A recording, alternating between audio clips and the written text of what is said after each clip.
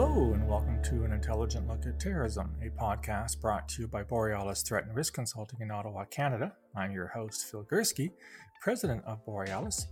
And for those who have been following me over the past couple of years, you know that I have undertaken a number of interviews with individuals who work in the general field of terrorism. These people are very well known, some are less well known, and I've always felt it was a good idea to get opinions other than my own, of which I have many, as you have come to know over the past couple of years.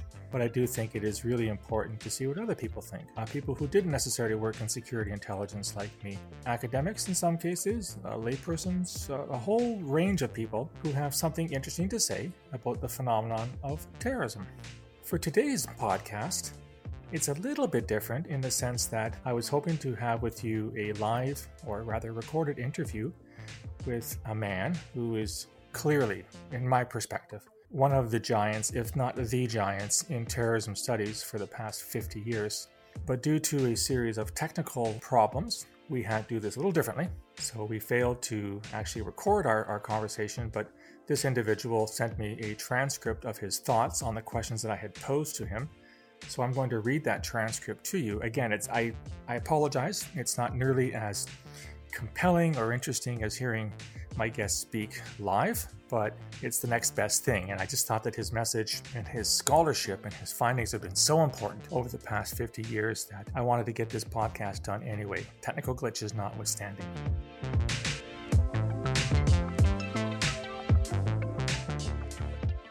The individual I'm speaking about is David Rappaport.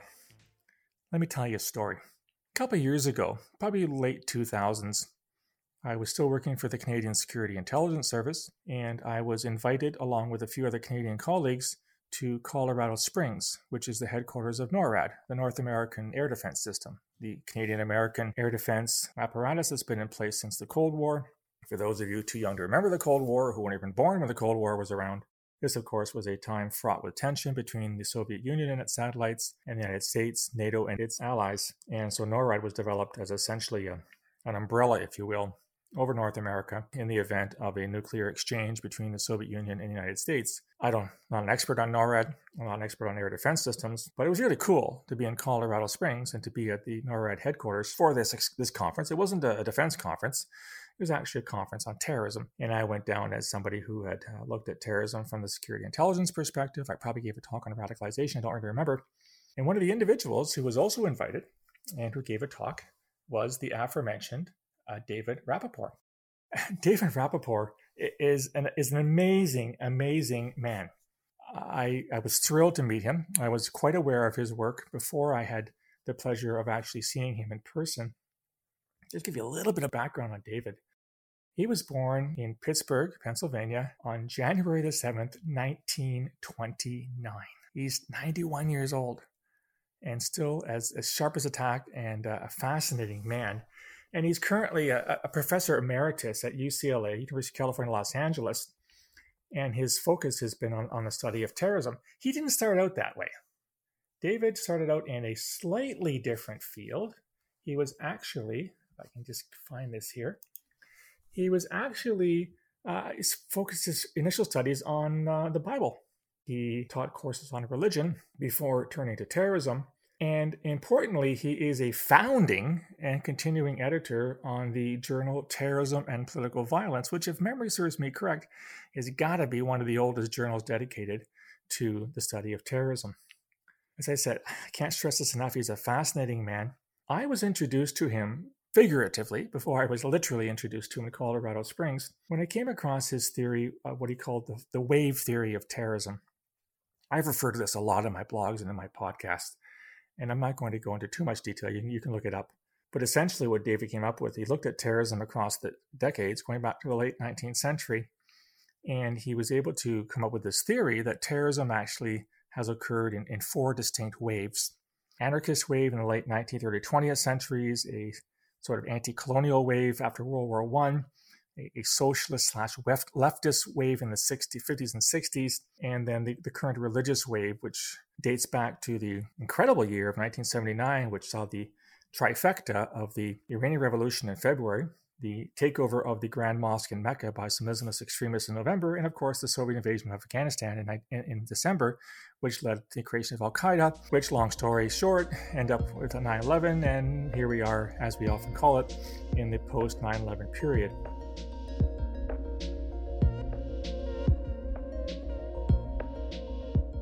So I had this long conversation with David, and as I said, it didn't work out for me to actually record it for a whole host of reasons.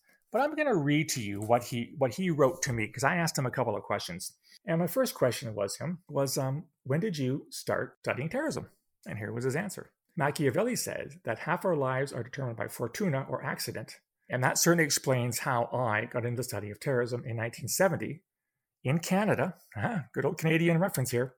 And transformed my academic life, which was initially dedicated to the study of political theory. He was in London, and I had to question him on this because I thought he meant London, Ontario, my hometown, and I was really proud for a second, but no, it was London, England. He was a graduate student in London in 1958, and a fellow student was impressed with his work and PhD dissertation, which dealt with how and why military forces overthrow their governments. 12 years later, this fellow student, ended up working for CBC, the Canadian Broadcasting Corporation, and asked him to organize a lecture series on the subject that he had not published on. And David chose to look at the history of assassination, which he says helped him to understand those who produce a coup and then assassinate the government leader or let the person live. So why do people sometimes kill these people? Why do they let them live? And as he says it, and I'm going to quote here, while I was giving the lectures, an unusual event occurred. The Quebec Liberation Front, the FLQ, le Front de Libération du Québec, assassinated Deputy Premier and Labour Minister, Transport Minister, Pierre Laporte in Quebec.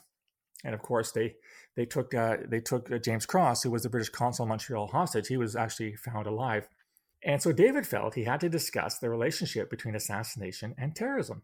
And as he says it, the lectures caught the attention of the media, especially after they were published, because terrorism had just become global again as the third or new left wave, those waves I talked about, had emerged.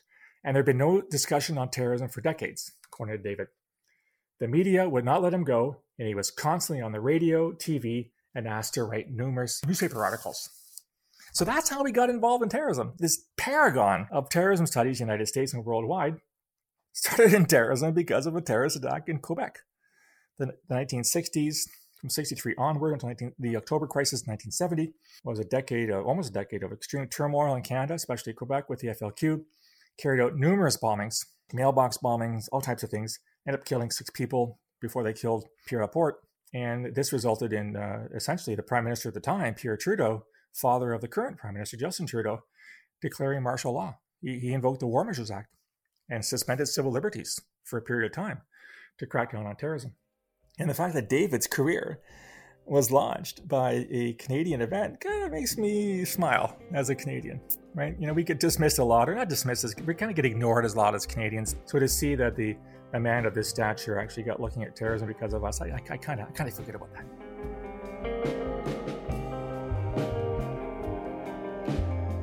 So I then asked him about the wave theory that I alluded to earlier. And I said, well, when did you start thinking of the wave theory? And he says, it's actually another Canadian reference. He says, I started thinking of the wave theory about the same time as I gave the Canadian lectures. The wave theory is related to the view that the younger generation sometimes views the political world in a radically different way than the rest of society. And he published a 1970 study comparing 2 periods in U.S. history. The first was what he calls the extraordinary opposition to the Mexican-American War in 1846. And the second was the incredibly negative reaction in American society to the U.S. involvement in Vietnam.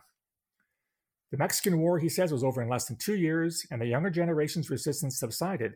But the Vietnam case lasted for more than a decade, and the younger generation turned to terrorism in many countries in the Western world, and it soon became a global phenomenon. At the time, he says, we were witnessing the third period of global terror, but he had not developed this notion of the wave theory just yet.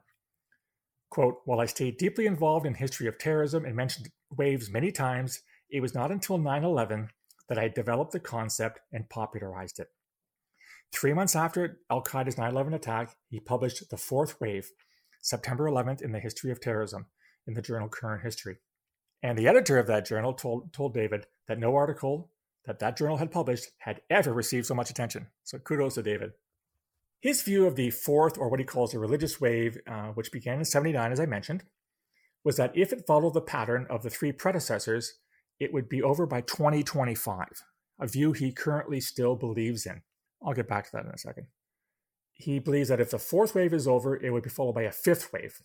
He says it's hard to tell sometimes, because each preceding wave was stimulated by a great dramatic international transformation, which provokes a dramatic reaction from the younger generation, and that transformation has not occurred yet. I pushed back a little bit when I was talking to David about when he was mentioning this. I'm not so sure the religious wave is going to dissipate by 2025. I think it's very strong. We're now in the latter half of 2020. Al-Qaeda is still around. ISIS is still around. Boko Haram is still around. Al-Shabaab is still around. Jemaah Islami is still around. Hundreds of Islamist extremist groups are still around. You're seeing a development of a quasi-religious nature to some of the far-right terrorism. We're seeing sort of almost a burgeoning of Christian extremism. You, of course, have Hindu extremism in India, which some would argue is ethno-nationalist. I argued it's largely religious, although I can see it being a little bit of both. So I'm not so sure I share David's, I don't know if optimism is the right word, more analysis, I guess, that this particular wave of terrorism is going to end by 2025. So we had an interesting chat about that. He's still quite confident that it will. And for what it's worth, I really do hope that this wave of terrorism ends, because I'm sick and freaking tired of talking about it and writing about it and publishing about it and thinking about it.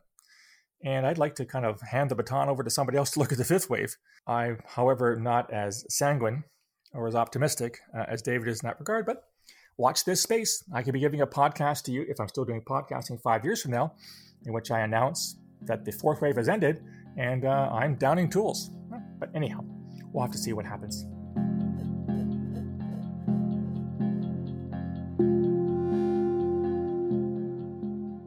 I then asked him what feedback, good and bad, has he received on this wave theory of terrorism. And he said, the feedback's been very good.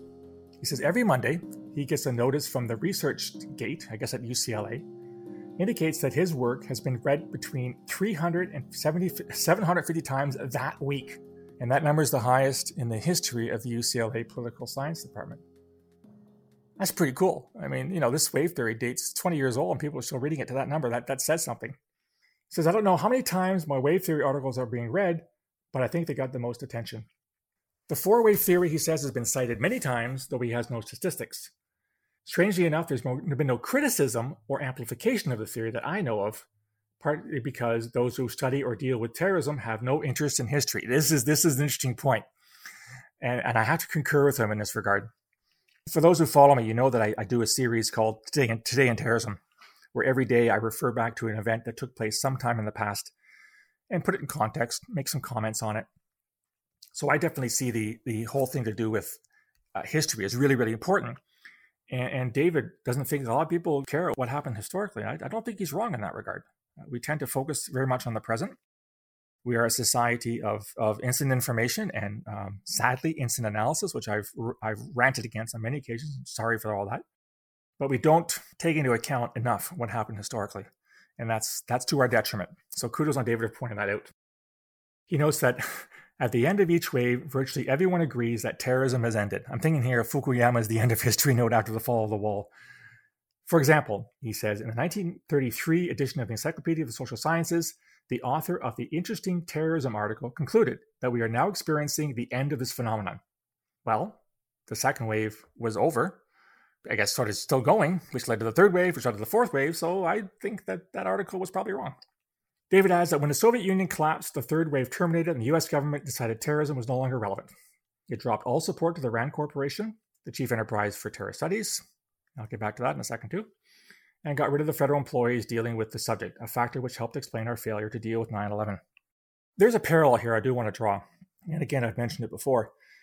When I started my career in security intelligence in 1983, we were very much, at the time, at Communications Security Establishment, CSE, the Canadian Signals Intelligence, or SIGINT organization. We were very much a Cold War organization.